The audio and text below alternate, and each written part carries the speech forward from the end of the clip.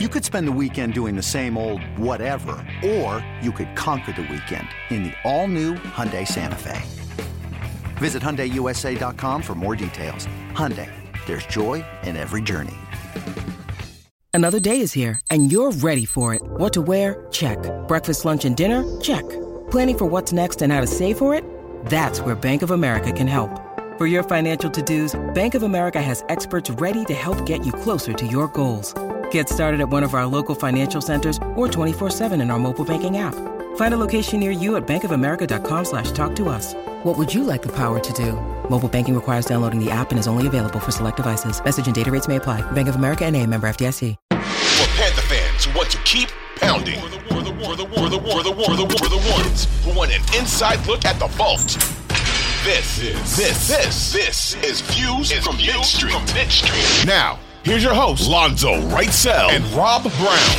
And away we go, ladies and gentlemen. For the second time this season, we get to kick off the Views from Mint Street podcast in a celebratory fashion because your Carolina Panthers have knocked off the evil one, Tom Brady. A win in the right side of the record books for the Panthers. They knock off Tampa Bay 21-3. Welcome to the Monday edition of the pod, ladies and gentlemen. My name is Rob Brown, host of the Rob Brown Show. Airs from 9 to noon weekdays on the Fan Upstate in Greenville, South Carolina. And, of course, joining me, as always, my co-host, my partner in crime, the guy who's responsible for the incredible sounds coming through your ear holes as we speak every single week. He is the great one, Lonzo Wrightsell, who, dare I say, ladies and gentlemen, I could describe as giddy over this win. I could describe with the analogy of a cheerleader just asked to prom by the starting quarterback. I literally, during the show earlier today, heard Lonzo giggle when our sports flash was going during the show. How you feeling, buddy? Well, I think you're painting me in a light that's not entirely true. I don't giggle. I smirk. Oh, so I audibly smirked, which you can do. You can audibly smirk. You can smirk in a way that people can hear it. I am proof of that because a couple of different reasons. One, Tom Brady was on his back multiple times. You know, I've been thinking about this today before we recorded this podcast. This is a national podcast, so there's a chance it could be picked up, anywhere. And people may wonder, Lonzo, why do you hate Tom Brady so much? Well, because he's Tom Brady. That's one reason. Two, I'm from Ohio. He played for Michigan. I have to hate him because of that. And because he's a cheetah. And he got caught. And he's not the GOAT. And I love it when Brian Burns said, "Hello, how are you? This is our grass here on our field.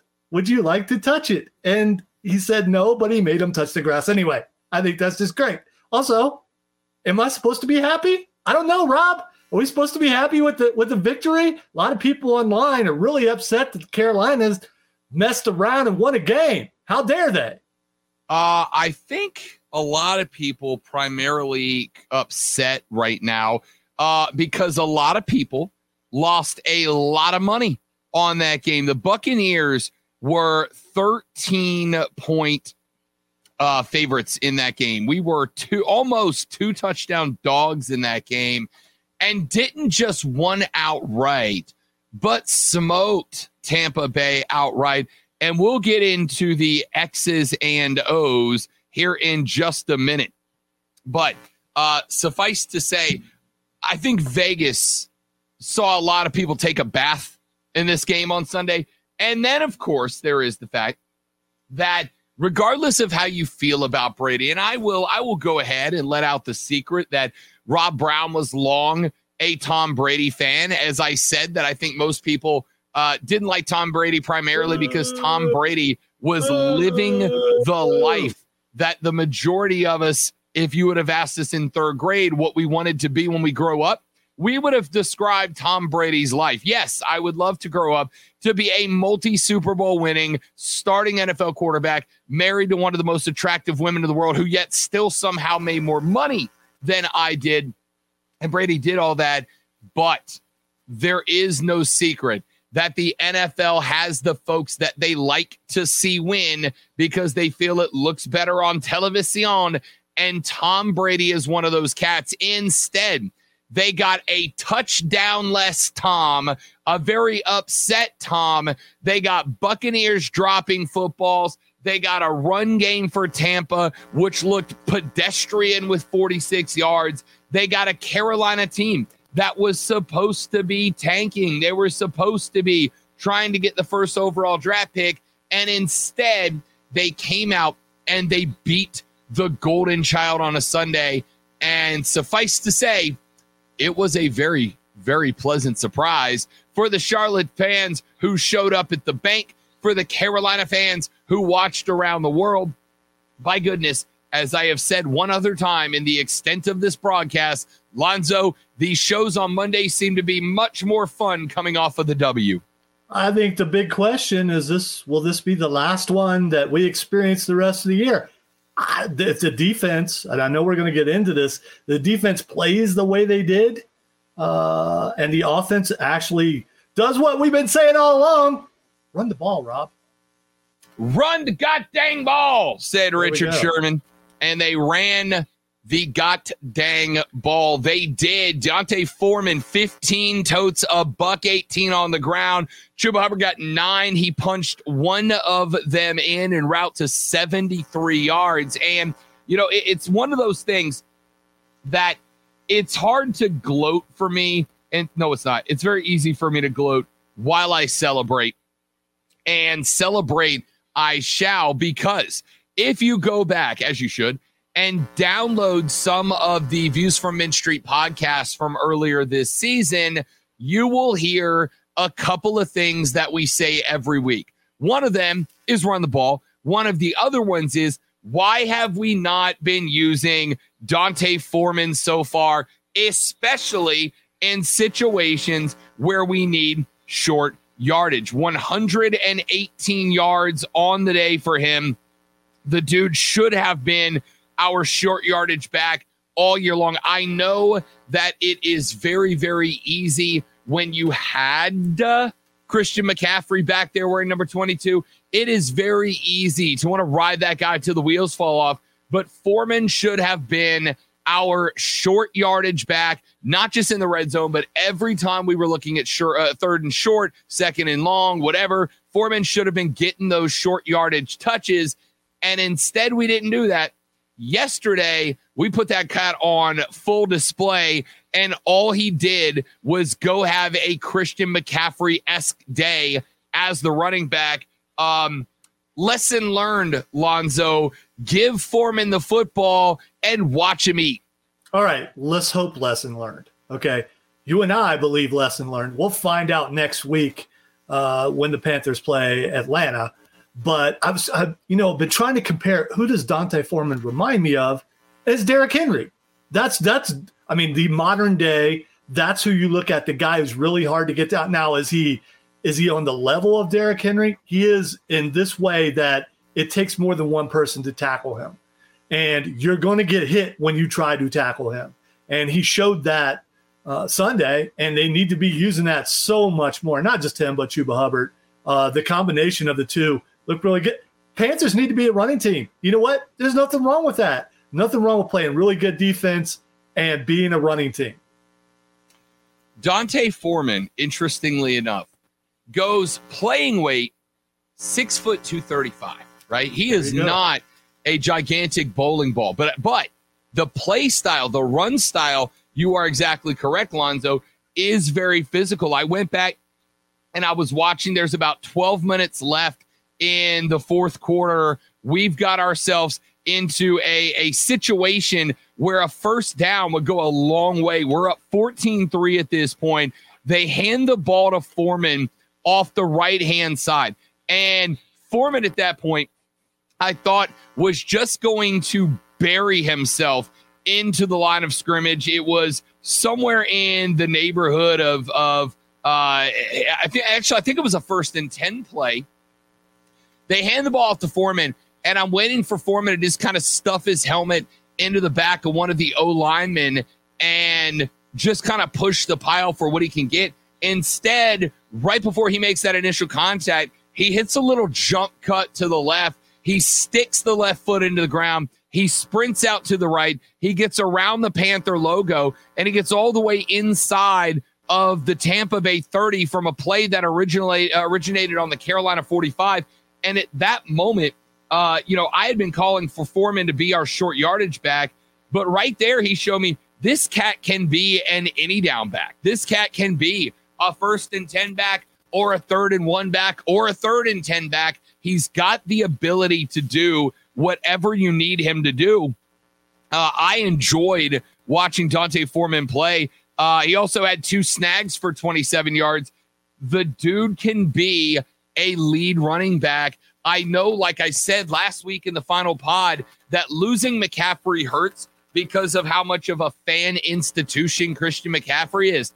And I'm not saying that D'Onta Foreman is anywhere near as good as Christian McCaffrey. Very few running backs ever have been in the history of the league.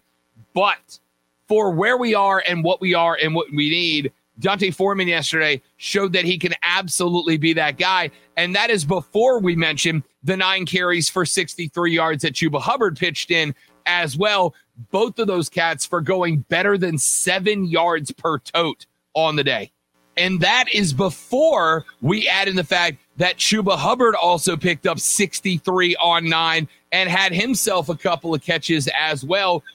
Look, we showed yesterday, not only has the offensive line, though, grown into a very, very good one over the past few weeks, but now we've shown we have got a couple of very good running backs. In fact, I told a buddy of mine, I was texting back and forth during that game, and I told a buddy of mine that I really genuinely felt like Foreman and Hubbard were giving me some real D'Angelo J. Stewart vibes out there, the way that they were playing different styles that were so complementary of each other. It really kind of felt like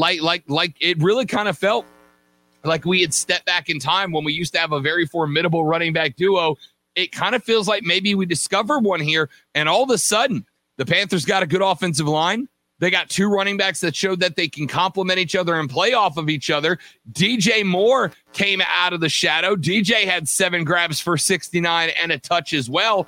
All of a sudden, this team offensively does not look like the garbage fire that we thought it was going to be really even a week ago. All right, so here's the thing.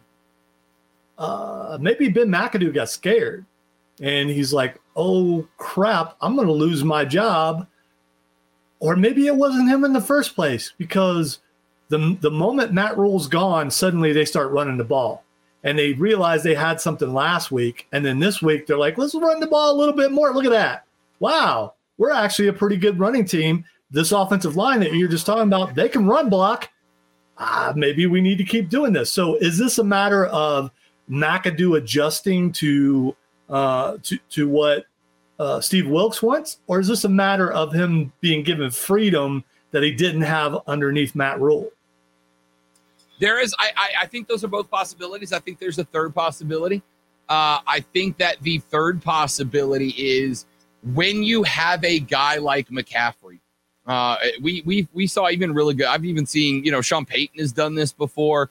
Belichick has done this before when he's had Brady. There have been coaches and coordinators in the past who have had a crown jewel of a player, right? Like just an absolute stud of a player. And one thing that can happen to them is they can get too reliant on that player, right? They get to a point where they kind of start to base their entire offensive system around one player. And it's easy to do when you've got somebody as talented as 22 has been for us for 5.5 seasons. I think by taking him away, you kind of forced the Carolina offense to really put a whole new set of tools in the tool chest, right? Like without 22, you got to figure out how are we going to run the ball successfully without the knowledge that if we don't get the scheme perfect, 22 is going to be able to fix it by being spectacular. How long are we going to throw the ball when we know that we've got 22 as the best escape valve in the National Football League? Without those things, I think you really got to sit down at the whiteboard and you got to say, all right, we need to move this here, move that there, move this guy over here, and run it this way because we don't have 22 to cover. And now all of a sudden, you've designed plays for Foreman. You devise plays for Chuba Hubbard. You devise plays for DJ Moore. You don't have to force a handful of plays and work on the security blanket that is 22's ability to make something happen. And it kind of forced them to cater the offense to the players instead of cater the players to the offense, if that makes sense. When you need mealtime inspiration, it's worth shopping Kroger, where you'll find over 30,000 mouth-watering choices that excite your inner foodie. And no matter what tasty choice you make, you'll enjoy our everyday low prices, plus extra ways to save, like digital coupons worth over $600 each week. You can also save up to $1 off per gallon at the pump with fuel points. More savings and more inspiring flavors make shopping Kroger worth it every time. Kroger, fresh for everyone. Fuel restrictions apply. The Views from Mint Street podcast rolls on. Rob Brown, Lonzo Reitzel with you. Happy Monday, ladies and gentlemen. And if this is your first time listening to the podcast, or if you've got a Carolina Panther fan in your life that you love, you're going to want to make sure you hook them up with the Views from Mint Street podcast, available where major podcasts are found, on Google Play, on Apple Podcasts, on Stitcher, on Spotify, or free on the Odyssey app. Pick it up, subscribe, and download to the Views from Mint Street podcast. Let's talk a little bit about the quarterback spot. PJ Walker, 16 of 22, a pair of touchdowns, no interceptions, and quite frankly, just outdueled Tom Brady. A prediction that exactly 0 people would have made on Sunday morning before that game started, except maybe PJ Walker himself. But he got it done.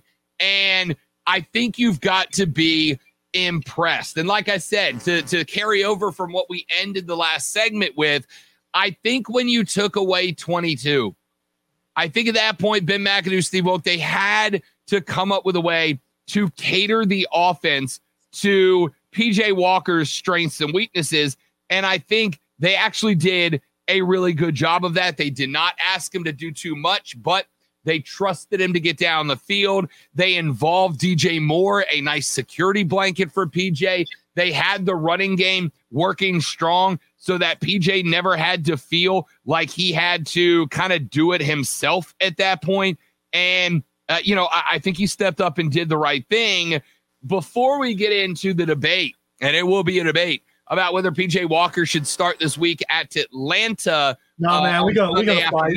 We're going to fight. It's not going to be a debate. We're going to fight. Fair enough. Before we get into the verbal fisticuffs that will accompany that question here in just a minute, just your overall thoughts on PJ Walker, because as far as I am concerned so far, Alonzo, PJ Walker has had the best individual game that any Panther quarterback has had so far this season, and I don't know that that's even really a debate. All right, so the overall, I agree. There were times where Baker really shone, and it just wasn't consistent. But as far as the overall game, yeah, you're right. I also want to point out that last week on this podcast, we talked about how not only did we say what we always say, that they need to run the ball, but I thought it would be kind of cool if they took that very first play when they knew they were going to be in the box and threw it deep, and they did. And suddenly you saw, wait a minute, that was a precise pass that PJ Walker threw. It was dropped, and it shouldn't have been dropped, but that was a precise pass. And it let you know, okay, maybe they're actually going to throw the ball today. And they did. They had the right mix, the mix that a running team has. A running team will throw the ball every once in a while to keep you honest, because when you keep crowding up as a defense, you're going to get some guys open, which DJ Moore got open. And so some passes were able to be completed later. I think if you keep this mentality, no matter who the quarterback is in there, if you're able to run the ball, it's going to open some things up, and you're not going to expect because I'm curious about the run to pass ratio the first 5 games. Guarantee you it was 2-to-1 pass. And in this case, it wasn't anymore. If you go 2-to-1 pass, then you know the other team knows you're not running the ball. Now you flip that, and you got guys who can actually run the ball and get yards. Who knew that would happen? We did. And then you're going to open things up. So this is going forward, and maybe it's a matter of the defense they were facing in Tampa Bay. But I think for the most part, Carolina can be a running team, and it may not matter who the quarterback is in there. Maybe. They are a run team. I think the identity has been established, right? Like most coaches you talk to are going to tell you that a couple of weeks into season, you want to have your identity. You want to know who you are as a team. And I think it was kind of easy for us, and I think I'm guilty of this as well. I think it's kind of easy for us to have looked at this team through the first 4 or 5 weeks of the season and said, our identity is we're a defensive team, right? Like that's our identity. We're a defensive team because we are a defensive team. Even this weekend, great to see the offense putting up points, but the defense getting after Tom Brady's hindside and stopping him from ever getting comfortable was as much a defensive win as anything else. So I think it's easy for us to say we're a defensive team and kind of dismiss it in that direction, Lonzo. We have found our identity offensively. We are a team that needs to run the football. We need to run the football with Foreman. We need to run the football with Chuba Hubbard, excuse me. I know that it is kind of a Captain Obvious statement here, but we really haven't done that until this weekend. You do that this weekend, and all of a sudden we're beating Tom Brady. All of a sudden we are a game out of the lead of the NFC South. Granted, that's because the NFC South is an absolute dumpster fire division, but we are a game out of the NFC South. And by the way, undefeated in the South. We're undefeated in the South. Yeah, undefeated in the South. If the Bucs lose to the Ravens, they've got Thursday Night Football, which Thursday Night Football has been very weird this year. If the Bucs lose to the Ravens and the Panthers beat the Falcons on Sunday, the Carolina Panthers will be in first place in the NFC South. We were talking about a tank job 3 days ago, and if we get some help from Baltimore and go into Atlanta and knock off a Falcons team that just lost by 20 to Cincinnati, a Cincinnati team that needed every bit of 4 quarters to scrape by a bad New Orleans Saints team. Ladies and gentlemen, a week from today, next Monday's pod, fingers crossed if we do our freaking jobs, the pod next Monday could be Lonzo and I talking about how this football team, this Carolina team, is leading the NFC South into the playoff race. That's unbelievable. This is a fantasy land that you're living in, Rob. There's no way that could be a possibility, except for it is.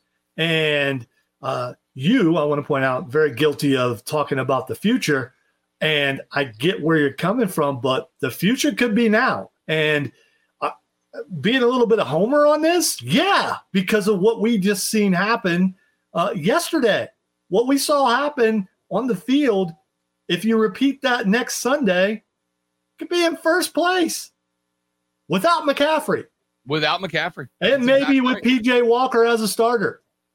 So, it's very, very interesting. It goes back to, what was that? I think it was 2014, Lonzo. It was 2014 when we won the NFC South with a losing record. I want to say we ended that year. Goodness, what was the record that year? I don't remember. I think we had 7 wins that year. I think it was 7 or 8, but yeah. It would probably have had to have been 7. And listen, don't get me wrong.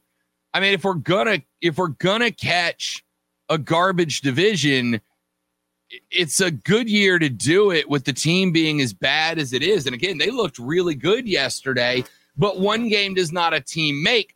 Wasn't it Parcells that said your record said you are what your record says you are? We got a lot of work left to do, but a lot of work to do certainly looks like the possibility of catching a playoff. Now, as I want to do sometimes, and it does drive Alonzo up a wall, let me bring a little dose of reality as I see it onto the pod and get his reaction. Number one, Tampa Bay did not look like Tampa Bay, and I got a sneaky suspicion that is not the Tampa Bay team we're going to see all season, right? Maybe it is. Maybe I'm wrong. I frankly hope that it is, but that might not be the Tampa team we see all season. You go back, you have Godwin that dropped or Evans that dropped the ball right down the middle of the field that would have been a touchdown and changed the complexion to that game. That doesn't happen very often. That team could be back. I am keeping an eye on the New Orleans Saints. As lousy as the Saints have been, also a 2-win football team, they have also been ransacked by injuries over the past 3 or 4 weeks and still had a couple of close games. We've still got one more date with destiny down in New Orleans. I would keep an eye on the Saints. And while I do think at the end of the day, the Falcons are still the Falcons are a team that is all square for first place right now with the Buccaneers.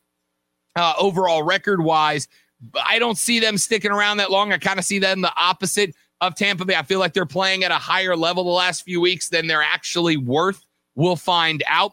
But for now, you take what you got, you celebrate. And even for those of us that have said, move McCaffrey, move Anderson, and start building for the future and a first overall draft pick.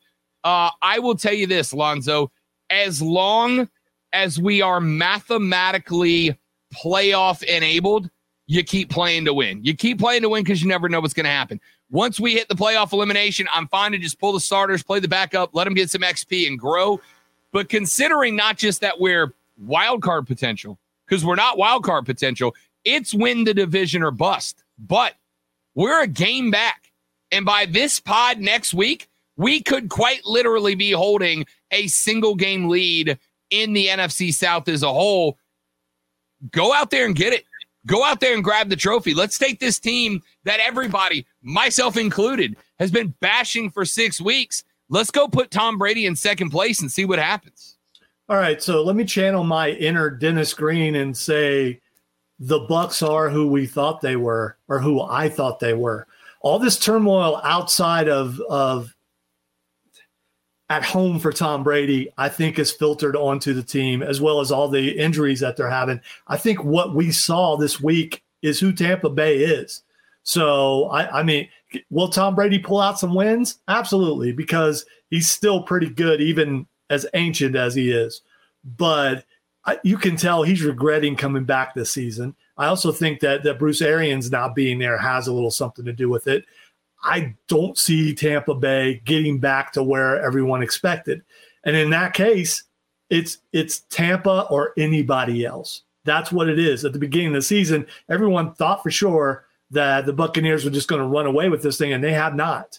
And the fact that every player on the Panthers have to be looking, going, dude, we can be number one this week. We can be number one in the division this week. And yeah, the Panthers have 5 losses, but you know what? There's still a lot of football left to play. There absolutely is. You're talking about winning the division with a losing record. They could, unless my math is wrong, and it could be, they could still win the division with a winning record, could they not? They'd have to win the rest of the games, but still. It would be a mighty ask to do so. But again, we don't talk about 2014 and go, ladies and gentlemen, your 2014 NFC South champions, the sub 500. We don't do that, right? You get a divisional championship, you get to hang a banner, and you get to go to the freaking playoffs. And right now, I think that's the direction we move in. And on top of that, you consider the fact that right now you look atop the NFC standings, and I think even the sub 500 teams have got to be a little bit interested in it right now, right? You've got the off the bye 6-0 Eagles. And while the Eagles have looked good, there's a lot of people, I think yourself included, Zoe, that kind of believe that the Eagles maybe are playing above the metric right now, and we'll come back to reality. The Giants went down to Jacksonville and needed a remarkable play to get by the Jaguars. The Cowboys are the Cowboys every single year. The Seahawks look much better, but at the same time, do you really believe that Geno Smith is that type of dude? The Rams are certainly beatable, despite the fact that they got us. It wasn't our best new look yet. The Niners and the Cardinals are both sub 500. The Vikings are the Vikings. The kings of crap in the bed are the Minnesota Vikings. And everybody else, including the Packers, are 3-4 right now.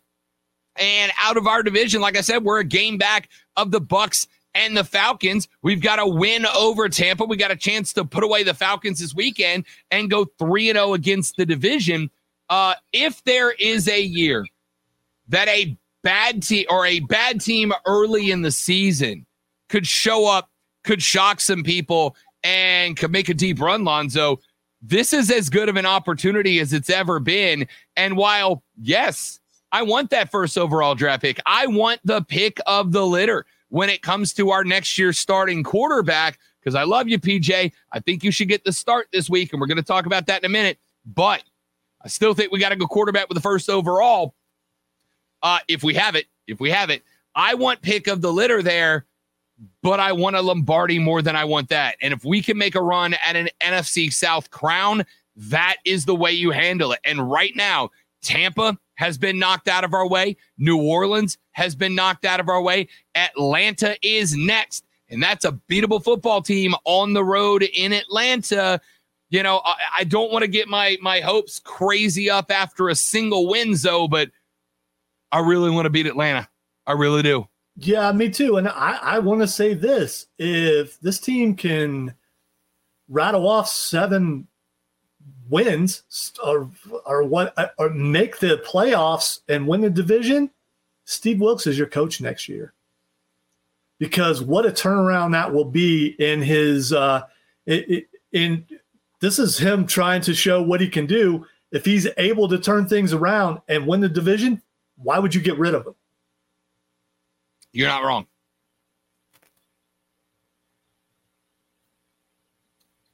All right, so now let's get to the next topic of conversation. You're listening to The Views from Mint Street podcast, ladies and gentlemen. Of course, Views from Mint Street, the official Carolina Panthers podcast for Odyssey.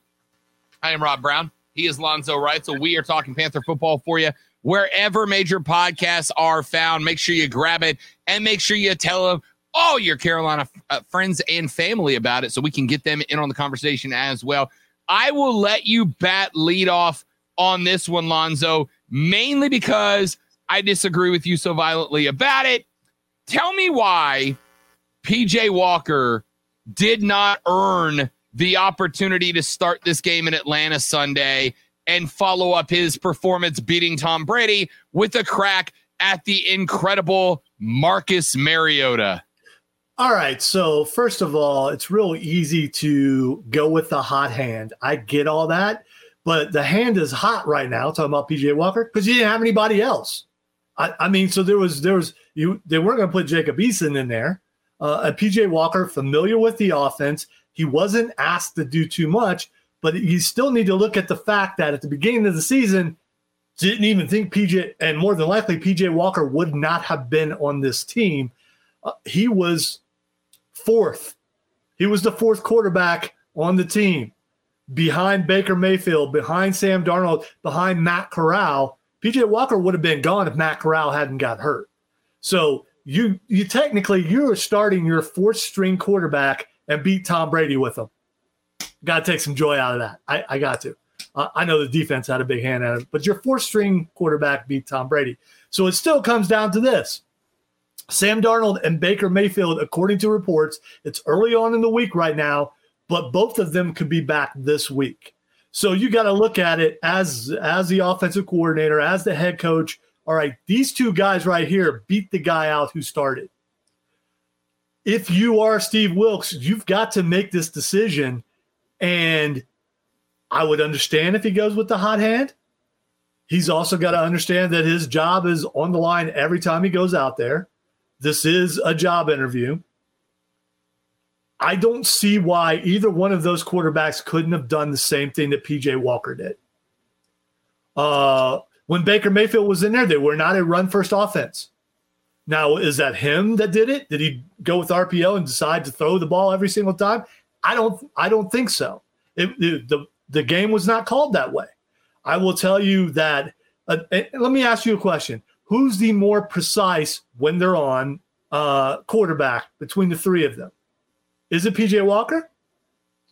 Are we going on paper or on grass? I'm talking about with the eye test. Who's the more accurate quarterback out of the three of them? Career-wise, it's Baker Mayfield. Exactly. But now I know that Wilkes has said that it's not Baker's job when he comes back. He said it's going to be a competition. We're not going to be there in practice. If it is a competition, which I'm not so sure they bring them back this week, even if they are ready because of that victory. One way to stop there being a competition is to go, you know what? The trainers tell me you're not exactly ready yet. Even though you're cleared, you still got to get back into football shape. You both have been out for a little bit. We're going to hold you off another week. That's one way to do it, to not have to worry about competition because you can declare them not ready yet. But if they both are ready and they're in there and competing, I find it hard to believe that Baker Mayfield won't beat both of them out because he already did that once. All right. So he did do that once. And then after he did that, Baker Mayfield went out. And by the way, let me start this by saying I remain a Baker Mayfield stan. I remain a Baker Mayfield fan.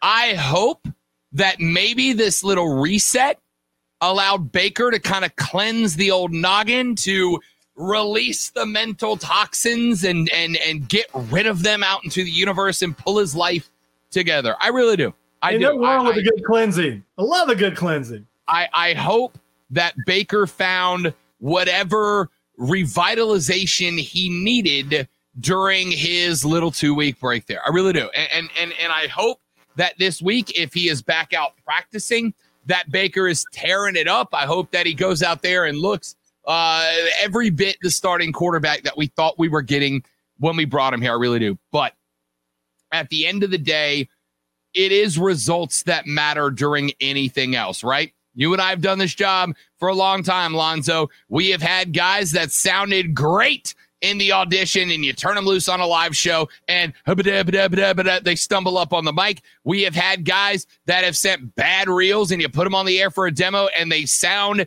incredible. The only thing that matters is what you do on the field. Baker has been bad this year, and that's from a fan. Baker's been bad.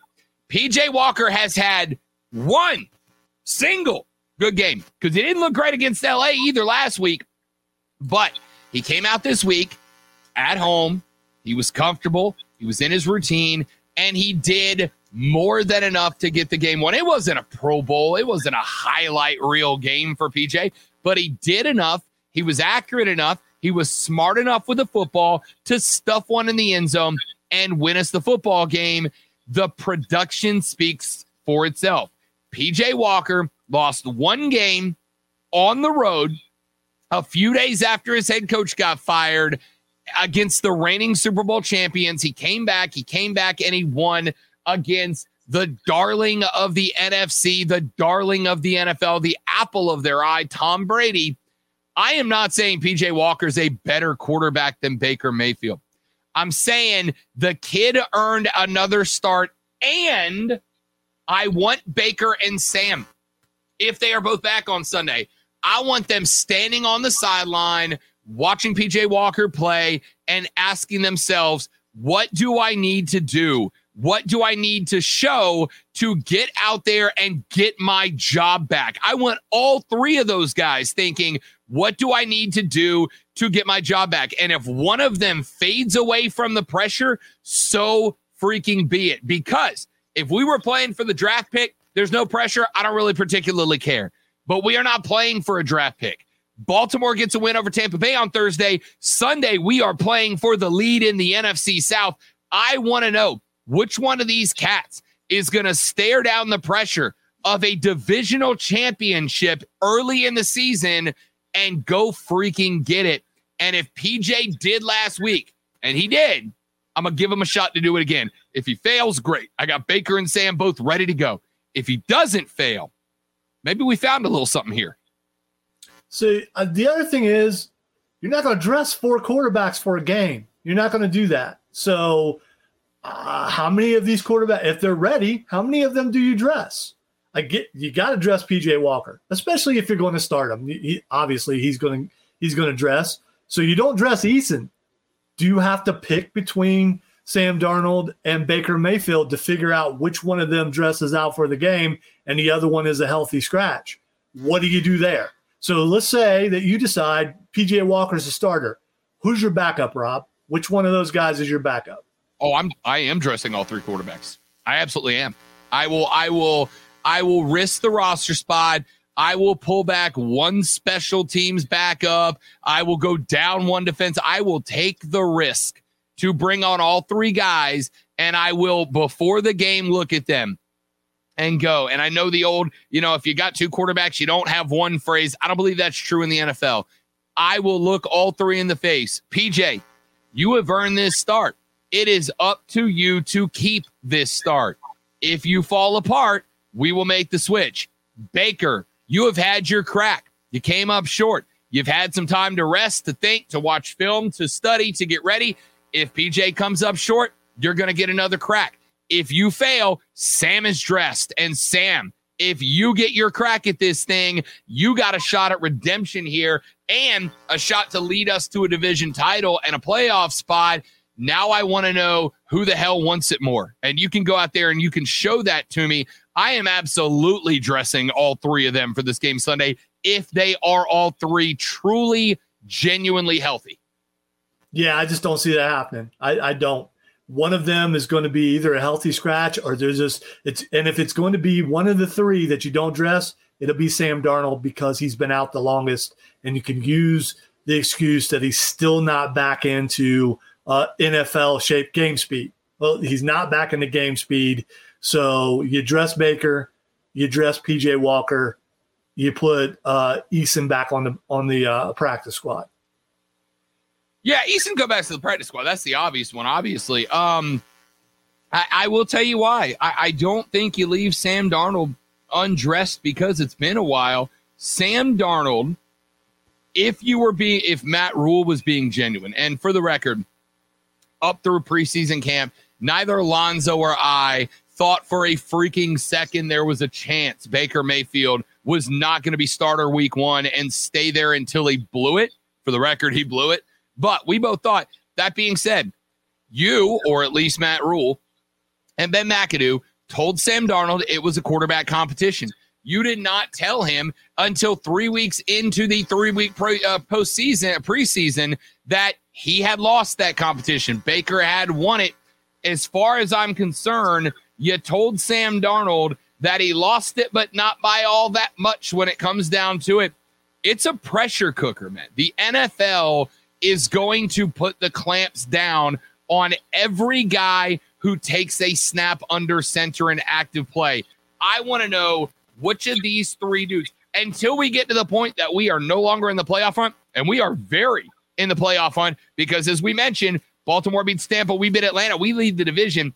I want to know which of these 3 lumps of coal has the best chance at turning into a diamond when the pressure's on. And I'm going to go ahead and tell you, it's a divisional game on Sunday, Lonzo. Whether or not Tampa loses to Baltimore on Thursday, the pressure is on. You have got to match Tampa win for win until they slip up and make another mistake so that we are ready to pounce with the right guy back there. All right, this is without a doubt the biggest decision Steve Wilks will have to make, at least so far in his interim coaching career. This is the decision that could decide a lot of things. And if he makes the wrong one, it could cost him his job. It definitely could cost him a game. And the thing is, I guess if you look at it one way, it's okay to start PJ Walker because if you bench him, you bench the 4th string guy and brought in the guy who had won the job in the first place. So maybe you do go with him first and let him know, hey, if you struggle in there, you're out, and I'm putting either Baker or Sam in. All right, PJ Walker, or Sam Darnold or Baker Mayfield. If you're listening to the pod, drop us on our social handle at The Rob Brown Show, at Lonzo on Word. Drop us your thoughts. Who do you want to see under center? Did PJ do enough in taking down Tampa Bay to justify a second start? Do you reinstitute Baker under the you can't lose your starting job to injury mentality? Or have you seen enough from both to give Sam Darnold one more crack at it? Remember, Baltimore beats Tampa. We beat Atlanta on Sunday, and the Cats lead the NFC South. Yeah, you heard that right. The team that was talking about a tank 2 days ago could suddenly find themselves in the driver's seat, controlling their own destiny within this terrible division, but controlling their own destiny within the division nonetheless. Ladies and gentlemen, Lonzo, any final words for the people? I like this feeling. I don't know about you guys. I like the feeling of coming off of a victory. I like the feeling of looking and seeing positive things, not tanky things, but I like having a team that's a defensive run team with no mistakes coming out of the quarterback. That's how you win. And I'm looking forward to being in first place because it really could be happening this weekend.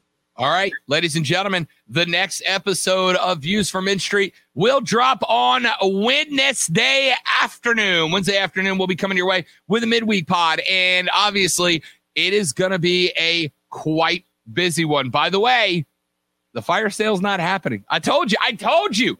They were rejecting picks. We're fine. We're going to break that down, all those claims and reports on Wednesday's edition of the pod. Make sure that you download and subscribe wherever major podcasts are found. For Lonzo Reitzel, my name is Rob Brown. Thank you all very much for listening to the Views from Mint Street podcast. We'll see you Wednesday, kids. Keep pounding, baby.